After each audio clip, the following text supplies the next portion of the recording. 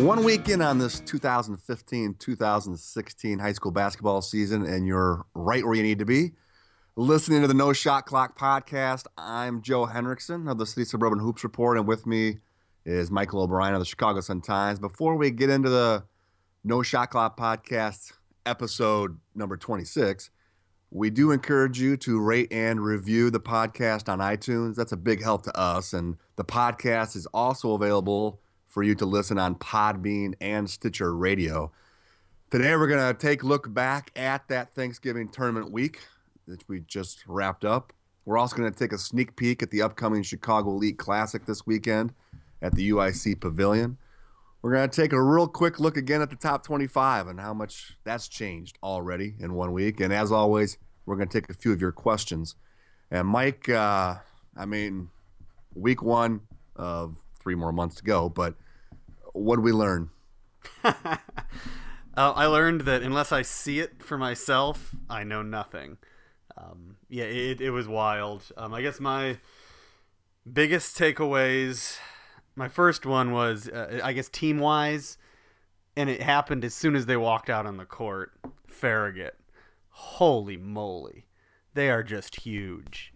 They've only got one, guy over 6'7", who is man-sized and 260 pounds. But all of their players, they remind me of the Joliet teams from the early 2000s. Uh-huh. Some of the Simeon teams, they just have these bodies that are they're like big, big men. And it's pretty impressive. And then they went out and they played a lot more under control than Farragut teams have the last few years. And they're going to be a force this season, I think. You never know. Some of these public league teams, you don't know what you're going to get until the season starts. And Farragut seems to be, they've had their share of good players, obviously, but they are a program that you're not sure who's going to be on the floor when that season opener starts, and that's one of those teams.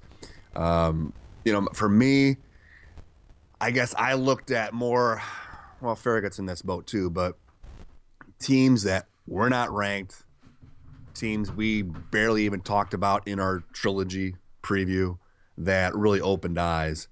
And to me, those two teams, and I know you talked a little bit about it or followed you on Twitter a little bit, Homewood Flossmoor and Bennett Academy.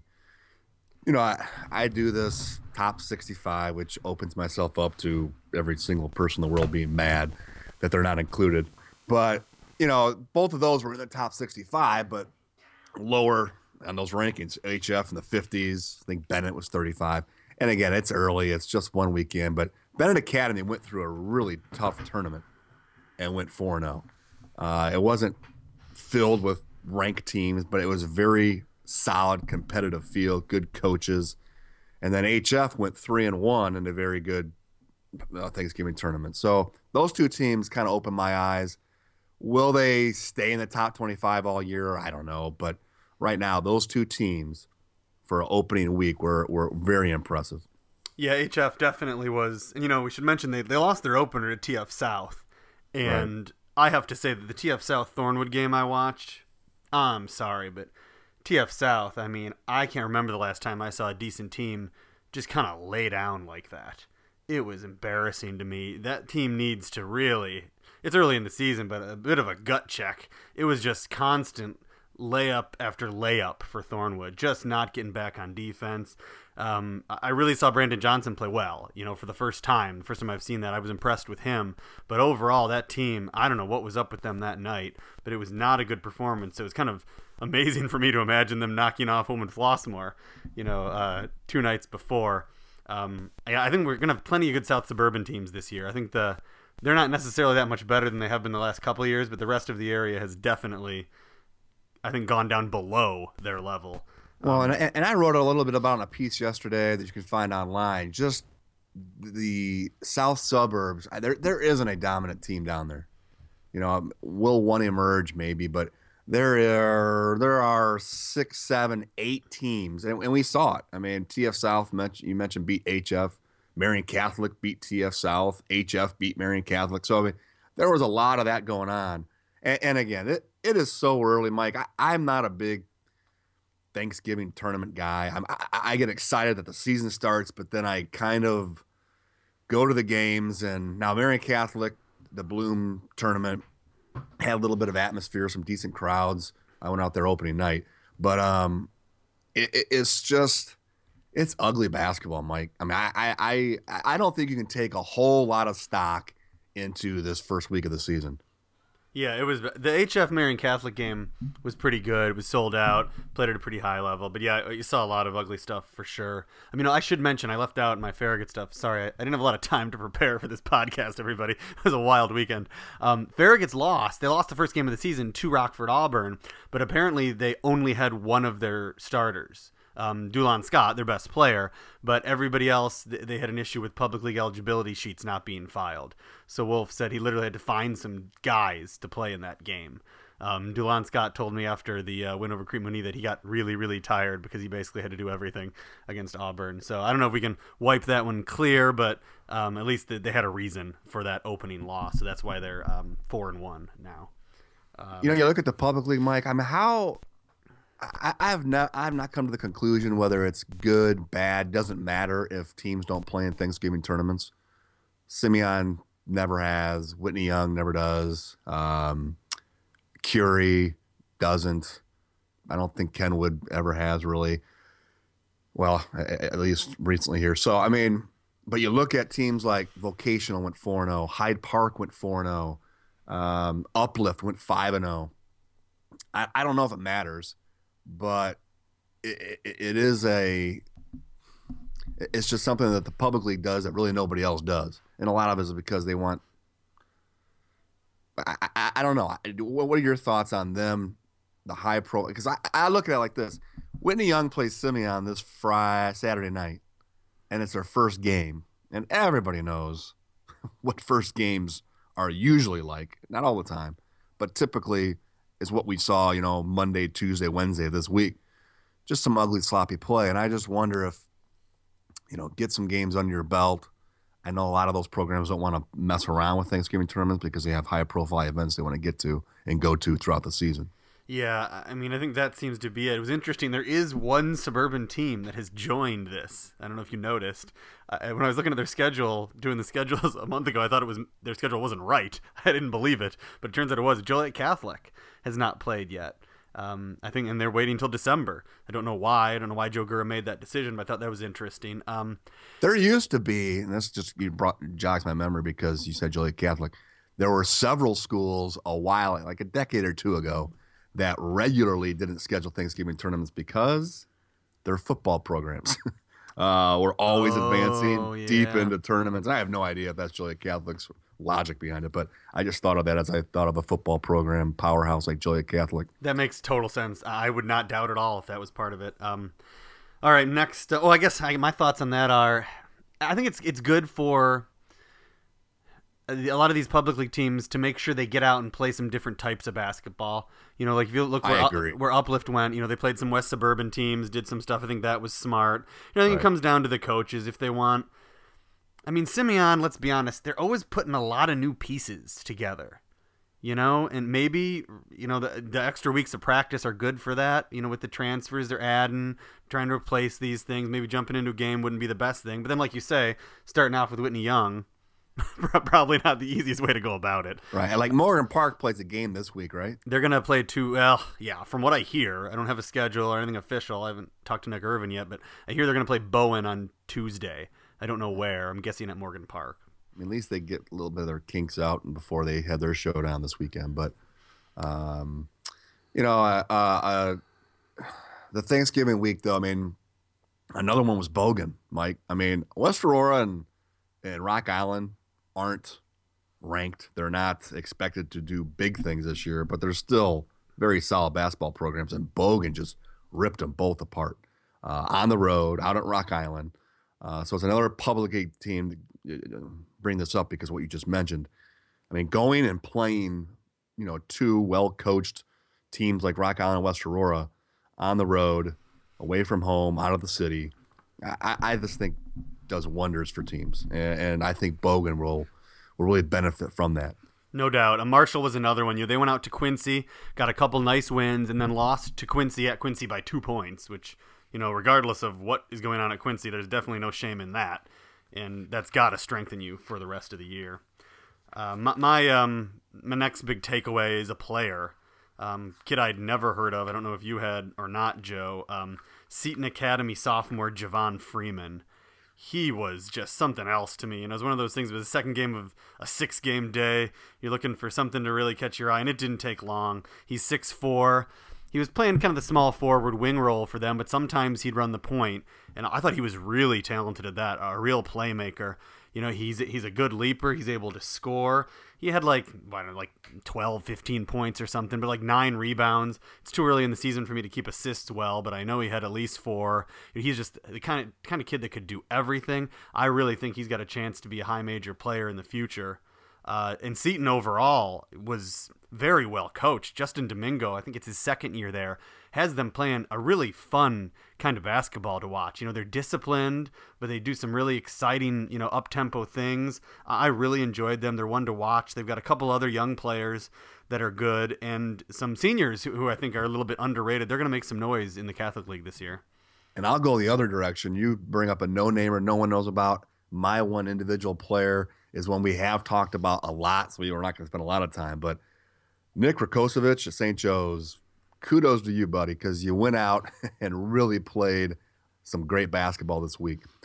He was assertive. He was focused. He competed and highly productive. And I just think because of the fact he is 6'11", and Mike, you've talked about it before, that when he's playing at a high level, nobody else can throw that out there. And you saw it at both ends of the floor, the impact he had in St. Joe's winning that St. Charles East tournament and beating a couple of good teams along the way. I think Downers Grove South is going to be really good. I'm really confident with the preseason ranking that they have. I think they have so many weapons. So St. Joe's took care of them. St. Joe's took care of a really solid St. Charles East team on the road. So I was impressed with St. Joe's. I had a lot of questions going into the season.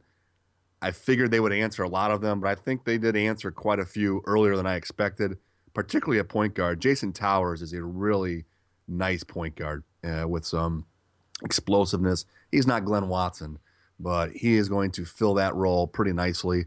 Question I have about St. Joe's perimeter shooting, they're going to be able to knock down shots, but Rakocevic is going to open up a lot for other players throughout the course of the year just because he's going to just demand so much attention. Yeah, no doubt.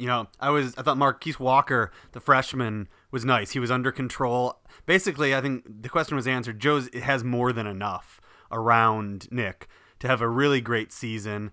And yeah, you said the guards, they were good. Marquise Walker can knock down some shots. They're going to be tough to handle.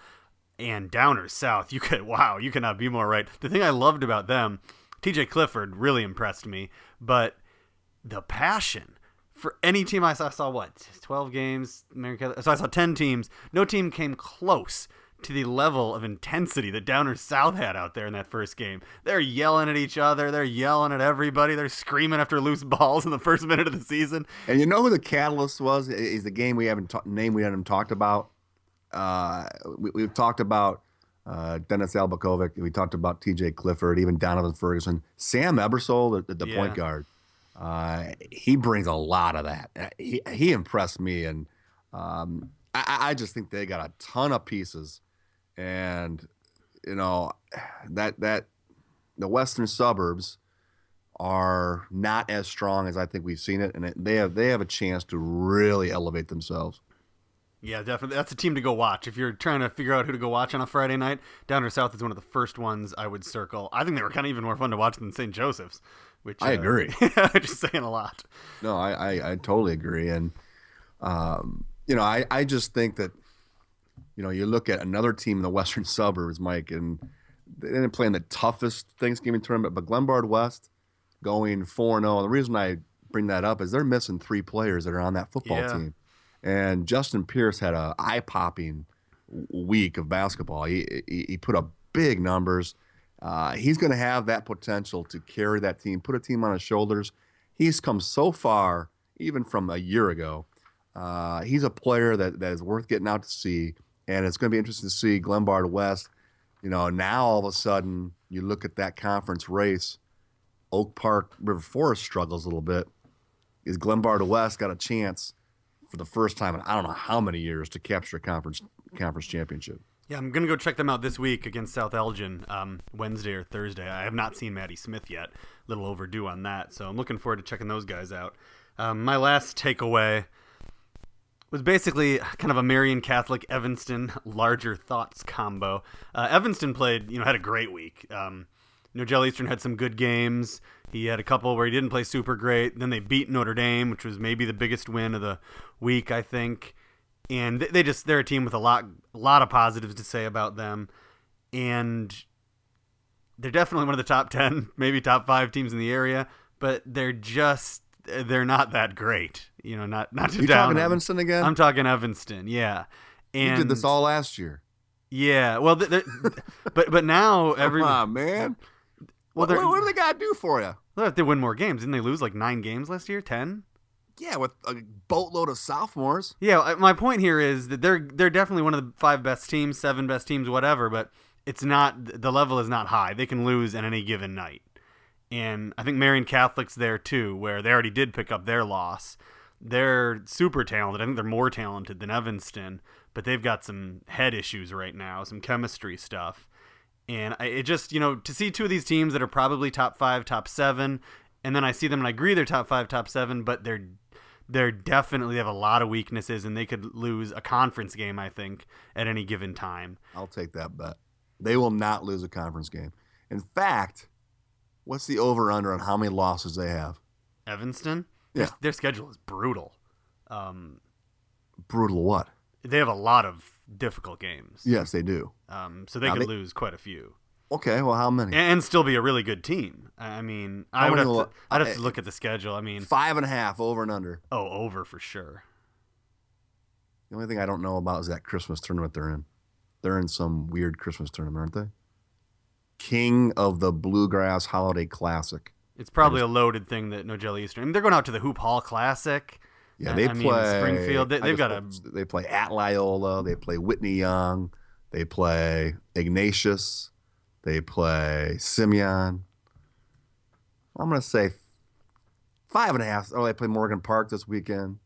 They could lose 9 games and still be a top 4 team, I think. I mean, all I know is they have a difference-making player who makes people around them better in Nogel Eastern. They have one of the elite coaches in the state, and they have pieces that I think they're going to buy into what Mike Ellis wants to do. And I just made a comment, again, on a piece I wrote yesterday. I think Niles, Notre Dame, Evanston will be playing again, and they'll be playing for a sectional championship if the IHSA doesn't tinker with stuff too much, but in a 4A sectional final in March.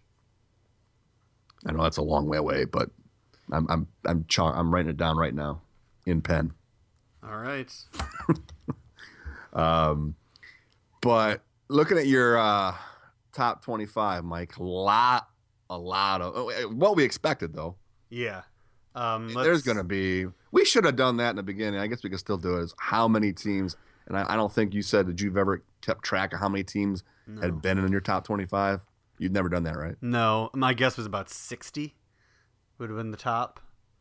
Really, that many? It changes out. Yeah, I try to bring new blood in. When in doubt, I bring the new team in, and it goes on for 4 or 5 months. So yeah, it's especially these first 3 weeks. Oh yeah, I mean we just did 9.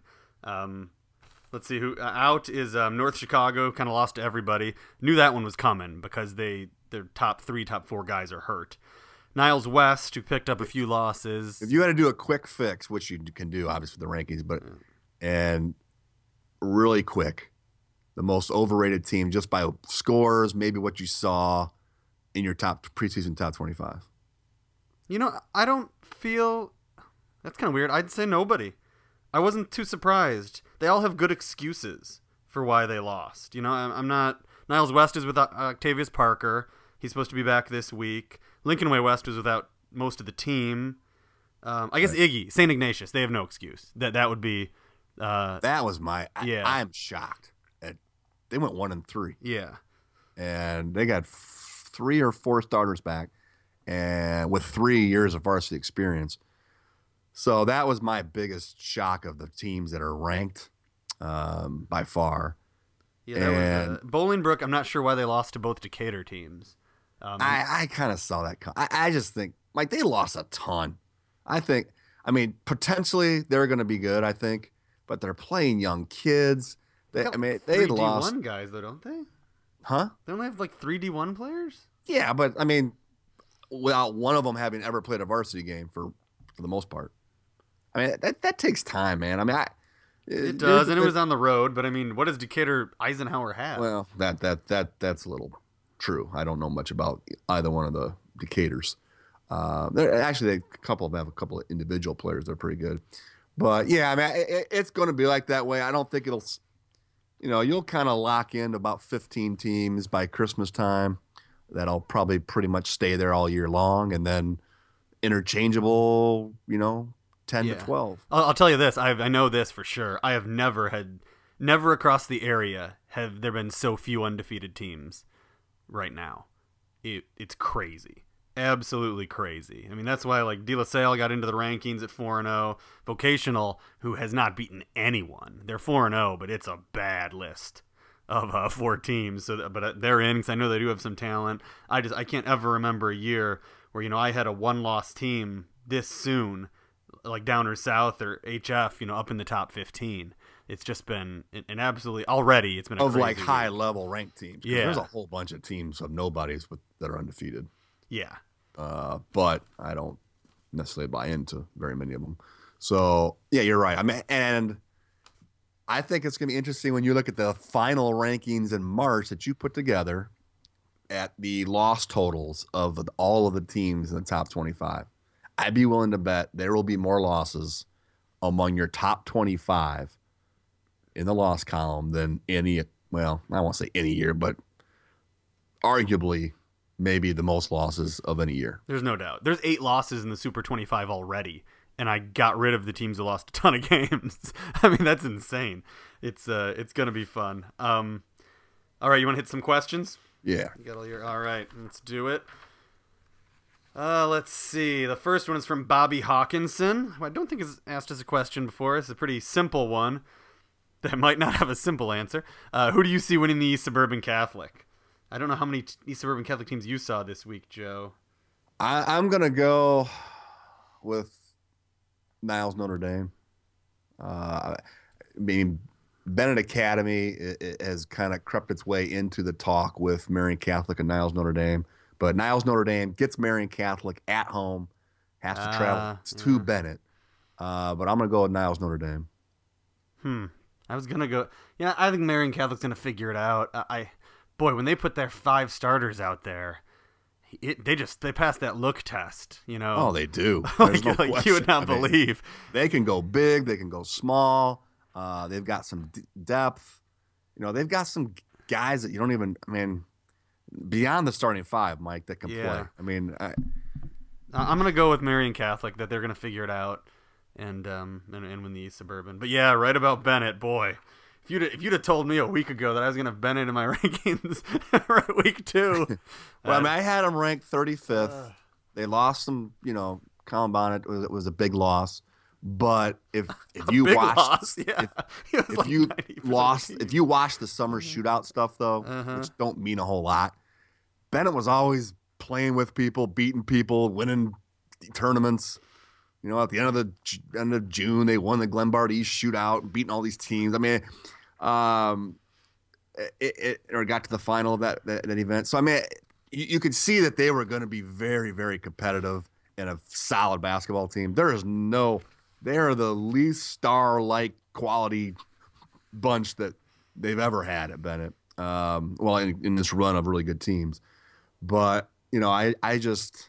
Kudos to Gene Heidkamp. Yeah, I mean... Wow. Exactly, because they're going to be, and be a nice addition. Obviously, last year at they made a nice little run at Pontiac. So Pontiac's going to be fun. Yeah. No doubt. All right, second question from Rennell Chapman. We got a couple here from him. He's...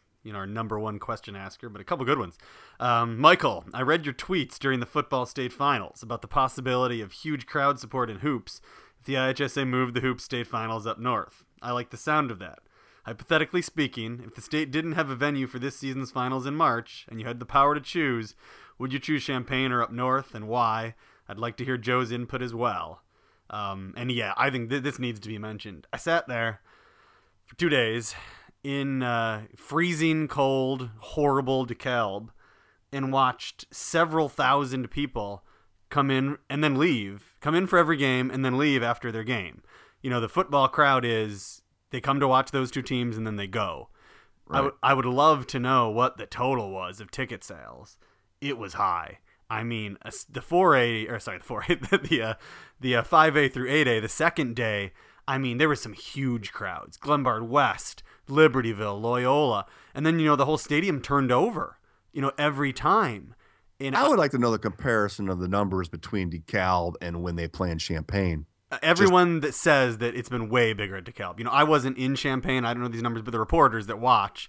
But it makes sense. Yes. I mean, especially with what you just described. If you're going to one game and that's all you're going for, I can make a 45-minute trek out to DeKalb or a 2-hour and a half drive to Champaign. I mean, you're going to lose a lot of your just casual, let's go support the local team, and gain a lot of them when you're closer. It's just obvious. Now, you got to weigh that against, I guess, I'm going to basketball now, the atmosphere and the event. I mean, it's a different animal. Football, it's freezing cold. You want to get in, get out. Basketball for decades and decades and decades has been a weekend event until, I guess, recently when the crowds have just dwindled. But, to answer that question real quick, I mean, if it stays south, we discussed this a ton last year on the podcast. I prefer it in Champaign over Peoria, but I am getting closer and closer to getting on board with the move to the Chicago area, particularly with DePaul's new arena. I don't want I don't want to rip all the arenas up here, but I don't like any of them. The college arenas, I can't stand the Sears Center. I don't like any of them. I think they're cold. But I will say that DePaul arena looks really cool. I think the location is pretty good. And it's kind of silly to talk about because it's a 5-year contract at Peoria, I believe. It's 5 years. And nothing's going to change. But I'm getting in 5 years from now, I was always 100% never bring it to Chicago. I'm like 70-30 still against it, but it's getting closer to that 50-50. Maybe in 5 years, if the crowds still stink in Peoria and the atmosphere is still dead, maybe I'll change. I'm far from a contract lawyer or any such thing, but there's no question that Caterpillar seems to have been the driving financial force that kept the tournament in Peoria. Well, right. If you've been paying attention to the news, Caterpillar looks like they're pulling out of Peoria like you would not believe. Laying off thousands of people. Things are not going well with Caterpillar. And it makes me wonder what influence that is going to have on definitely in 5 years, but maybe even in the meantime if things change in Peoria. I think it's a situation worth watching for sure. I think if Chicago really, really wanted it, they could put their best foot forward and really sell it and do whatever it took to get it. I really believe that with sponsorships, with all kinds of the arena, everything. But it would be the IHSA being open to a complete change of everything about the state tournament if you were to make that move. And I don't know. I just don't see it. I don't see them ever going to Chicago. I mean, at this point, anyone telling you that the crowds wouldn't be much, much bigger up here, I don't know what world they're living in. No, there's no question. I mean, it wouldn't even be that's not even debatable anymore. And I agree with you that none of the venues currently up here are that exciting. However, I would say that Husky Stadium is also completely unexciting, and that didn't matter. Right, but again, it goes back to that one game.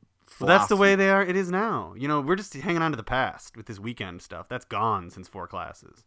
No, it is, but I'm just saying that there are still. I shouldn't say there isn't. There's very few of those high school football fans that just go out there and spend the afternoon at. They would freeze to death if they stayed there there are still, I know you're saying there's not very many left, but there are still some, a good chunk of super high school basketball fans that still make that pilgrimage every year. And I think they would make the pilgrimage north. Ugh, I don't. Personally. I don't. You would lose all of that. Like all the ones you lost in 4 classes. All right, you have a smaller number now. The remaining ones, I think you would almost extinguish them all if you moved to Chicago. And then, but you would increase the local person that just wants to go and check out the game and the fan bases of the schools. Next question, which we kind of hit on a little bit. What challenges do you believe basketball programs and their coaches face when the success of a school's football season in November overlaps the start of the basketball season? I'll tell you one thing, Mount Carmel couldn't even get in their gym from what I hear to practice because Mount Carmel was in the prep bowl and they needed the gym for some reason. So even if it wasn't, players, and they were missing, Mount Carmel was missing like 3 players from the rotation, but sometimes even facilities, get tight when you're sharing things with the football team. So I'm sure there's tons of challenges we don't even know about. It's a mess in that regard, as well as just not being able to assemble and practice like you normally would. I think it's changed a little bit over the years compared to 15, 20 years ago. I think it was even a bigger deal because of the specialty in sports, one sport athlete. Yeah. There's just not as many of those crossover athletes as there used to be. So that kind of alleviates it a little bit. But yeah, it's a huge problem. It's you almost feel bad. I don't know. I don't have a solution for it. I mean, you can cut it back 1 week, basketball, but football, you're still going to get hit a little bit by it. But by and large, you're not impacting a whole lot of school. I mean, there's not a ton of schools that are impacted by this. I mean, if you're knocked out by the second round of the playoffs, I mean, you're pretty much good to go. Yeah, we had more. This is probably the year more than ever. You think about ranked teams that went far in football. Crete-Monee, Lincoln Way West. I'm forgetting some others. Bradley Bourbonnais. Right. Glenbard West. Yeah. Loyola, which isn't bad. But yeah, there were this year that seemed to be more than ever. I was running into some teams, not more than ever, but more than, like you said, in the last 10 years where it was an issue. And then the injury thing, that's the other part that you don't, factor in. There's every year there's players that are nicked up or sitting out or out for weeks or whatever it might be because of a football injury. Next question from Mike Chamernick. Which player is the best trash talker you've ever heard in high school hoops? What was the meanest or funniest line you've ever overheard during a game? Mine. The meanest, funniest thing, real quick, was Evan Turner, Derrick Rose matchup at Welsh Ryan Arena. I think it was 1 versus 2, wasn't it? Yeah. And also player-wise, they were the top 2 prospects. And Evan Turner, I think you jogged my memory, Mike, earlier when we were talking, left or at halftime said Derrick Rose ain't bleep. That instantly came to my mind when that question came up. Yeah, it was great. He didn't just say it. He turned around to the assembled basketball media along the sideline and directed it right at us. I just looked up the story, and then after the game, he said, "I was better than Rose. With me guarding him, he didn't do much. He knows that, and I know that." Now that's a lot of bravado for a high school kid. And this is back when Simeon players almost never talk to the media. They do it a lot more now, but I knew I had some gold on my hands. So I immediately texted that quote to Simeon coach Robert Smith. And next thing I knew, I was invited to go meet Derek and Rob Smith behind the curtain at Northwestern because they wanted a response. And this was Derek's response. "We both know who is better. He's just doing this to get a little bit of publicity. We'll see who does more on the next level." So they both made it. So that's kind of cool. Both did a whole lot at the college level. Derek's was short and Evans was a little longer, and then obviously both the NBA. Fun stuff. My favorite was actually not during the game. It was before the game. I was sitting. It was one of those CPS long shootout days or something. And I was in the stands at Collins, which was North Lawndale's home gym. And Jonathan Mills had come over. I was talking with him. And I asked him what he thought about some player. I don't even remember who it was. My memory's shot. And Jonathan Mills looked at me and he said, "He isn't much. I'm going to put my bleep in his face today." And about in the third quarter he dunked, and what he predicted happened, and it was pretty cruel. Jonathan Mills is really good. Patrick Beverley did a lot of trash talking. Tim Flowers was one of my favorites. Like the Simeon thing I said about not being able to get player quotes, and I got really bored with just talking with Rob Smith, who was a good quote after the game, but you cover them so much when it was Rose and Flowers. That Tim Flowers used to yell a lot of things during the game, and I would start to use those things occasionally as quotes in my story, like what he yelled at this guy or that guy. And Tim Flowers caught on about halfway through the season this was happening. So when he would see me over there, he would yell. I could tell what he thought could be in the story, and it was pretty hilarious to be communicating in that way. So that was nice. He was fun. But there's a lot of guys in the CPS. A lot of guys. I've heard some Bennett kids over the years. It's not just CPS. The Kaminsky Sobolewski team definitely had some spirit, shall we say? But yeah, it's fun. I'll kind of try to keep a little bit better track of this during the year. A clean, fun one was, I remember AJ Ramsa got into a lot too. Oh, yeah. AJ Ramsa a lot. He had from to. the Whitney Young Guard. Yeah. That little spunk of his, and no, but I think it's would you say it's more now than it used to be? No. Yeah, I agree with that. I don't see it quite as much for whatever reason. Yeah, I think it's you got to be close too, and you got to be paying attention. A lot of times the reporters can be further away, in the stands or something. But let's move on here to the Elite Classic preview. Yeah, this weekend, Mike, it's at UIC. Starts Friday night and then goes all day Saturday. And I just found out yesterday there will be an added game at 11 a.m. Beasley will take on Ariel. I walked into that yesterday. A grammar school game at 11 a.m. So. I walked into a Beasley game. I got there. The Team Rose Classic started late because Beasley against somebody was going long. Well, yeah, that's so great. They will tip things off on Saturday morning. Two of the top grammar school teams. So, but no, I mean, it's, I hope there's an atmosphere. I hope there's a really good crowd. I hope they come out because it just only adds to it. We'll see. I think there's a couple of fantastic local games. The big draw, the big attraction individually is Jason Tatum from Chaminade Prep down in St. Louis. He's going to Duke. He's 6'8". He's a one-and-done type talent. We don't have that type of player in Illinois this year, and he is that guy. So he'll be playing. But it's two out-of-state teams sandwiched in between two great Illinois games on Saturday night. And those two Illinois games, which I think are the highlight of the event, Evanston will take on Morgan Park at 5:30 Saturday night, then the Chaminade Miller Grove game at 7, followed by the season opener for both Young and Simeon at 8:30. To me, those are the two best games of the event. And Morgan Park, your number one, Morgan Park, my number two, and then Evanston is a consensus top 10 team. That's going to be a good one. Yeah, no doubt about that one. And this, there's a huge high school basketball fan I know that has avoided this event like the plague because of the out-of-state teams, and he's going to make his first ever appearance on Saturday. That's how strong the Morgan Park, Evanston, Simeon Whitney Young draw was. So that has to be a pretty good sign, I think, for the Elite Classic, that they're bringing in some of the people who have been kind of opposed to it ahead of time.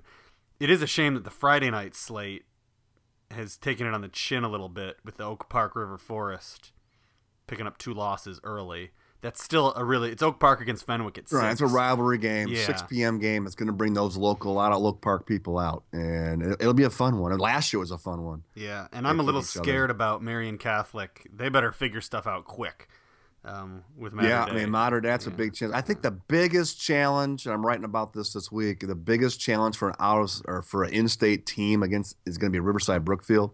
They play Gonzaga College Prep College out of Washington, D.C. They are nationally ranked. That's going to be a tough one. And then, on that one, Riverside Brookfield admitted that they thought the College Court had a big impact on them getting killed by Stevenson. in that super sectional. This is not, RB is not a team that plays a lot of games, on college courts, and that's going to be the case. So a ton of talent and that bigger court they struggled with last year. A lot of these same kids. So yeah, that's going to be tough. And those people going out there looking at the out-of-state teams, DeMatha Catholic, which everybody's heard of out of Hyattsville, Maryland, they have the best 1-2 punch of any team here. They got 2 kids, high-level kids. Markel Fultz, a senior, who's one of the top 20 players in the country, and then DJ Harvey is one of the top 20 juniors in the country. So, but again, that's probably the least interesting game of them all, as DeMatha plays St. Vincent St. Mary out of Akron, Ohio. Evanston, Morgan Park, you picking somebody, Mike? Who are you picking? Morgan Park. Okay. I'll go with Morgan Park, yeah. Again, if that was Morgan Park's first game, I'd have a little bit of I hope they get one game in before. And then Whitney Young Simeon I know I've got Young ranked much higher. I don't think they are going to be quite ready for this game at this juncture because of the young players. A lot of them will be playing their first varsity game. So I like Simeon on that one. I have a fear of Saturday that Morgan Park and Simeon are going to look really, really good, and they're going to win both of those games by a significant margin, and all of a sudden it's going to look like it's Morgan Park in 3A, Simeon in 4A, and then the entire rest of the area kind of plugging along below them. Yeah, I continue to. It's hard for me to take too much stock in that, just because I don't think, and we talked about this before, I don't think any of these teams are world beaters. That I would be shocked if I walked away from, whether it be this coming weekend or holiday tournament time at Christmas, thinking, okay, these 2 teams are juggernauts, or this team's a juggernaut. I just don't see that in this team. Now, are we going to say that because of the rest of the class of high school basketball? Exactly. Yeah, that's what I think. That might be a different matter. But again, I still think I'll be surprised if we ever are at the point where no one's beating this team. And maybe Fenwick can come out and, really look impressive Friday night. That would be nice to see. They've obviously started the season well, not against the best competition. But that could add to, if Fenwick kept up there. And I haven't seen Kenwood yet. They got a big game this week against Vocational. They're at Vocational. Oh, that's Hyde Park Vocational. Who does Kenwood play? Oh, LFA, Lake Forest Academy, I think. Which Uplift beat. But it was really close. Yeah. By the way, real quick, that's my player of the week. Damaris Jacobs, Mike, from Uplift. Mm-hmm. I mean, I don't know how much you've seen of him. Very little people saw of him last year. Yeah, that's small. They lost all 5 starters, and I liked that Uplift team because of him. I think he is a star in waiting. I think he's going to be a big time college prospect. He had a monster 5 games, MVP of the Mudline tournament, averaged 24 a game. Just because we brought Uplift up there, but back to Chicago Classic. They almost made it into the rankings. I almost shoved Uplift in there. Yeah. But real quick, Simeon, right now, December 1st, 2015, this team going forward, if you go back and think of how you felt about Simeon 2014 on December 1st, which Simeon team did you like better? Last year, December 1st, or this year, December 1st? Last year. I did too, just because of Ed Morrow. Exactly. That's just an unquantifiable. And then you think about how good Stevenson was last year. Mm-hmm. That's what I'm getting at. I'm just, these teams this year, I just don't see us having that high-level team that is just going to make us walk away thinking, okay, no one's touching these guys. We will find out very shortly. One last thing before we go away, we should mention the Hinsdale South win over Stevenson. Because Hinsdale South did not get a lot of attention in the preseason, especially for me. I just didn't believe too much in their supporting cast around Barrett Benson. But Barrett Benson put in one heck of a first week, and he's elevated that whole team. It looks like, they've found some good pieces around him. That's a nice win over Stevenson, and they are off to a pretty good start, a 3-1 start on the year, Hinsdale South. And that's why if you're 6'10", and you're 6'11", you should be dominating the high school. I mean, I know it doesn't always happen, but your senior year, and Barrett Benson, the second half of last season, had a some big numbers, big time production, which it's is just, why I put him. it's high school basketball. So the guards, that's why they didn't make the rankings to me. If I don't have faith in at least one of your guards. Well, they went out. I mean, Glenbard West took them out. They did, yeah. So, but that's going to wrap this up. We're going to head next week. We'll review that Chicago Elite Classic. Thanks for listening, everybody.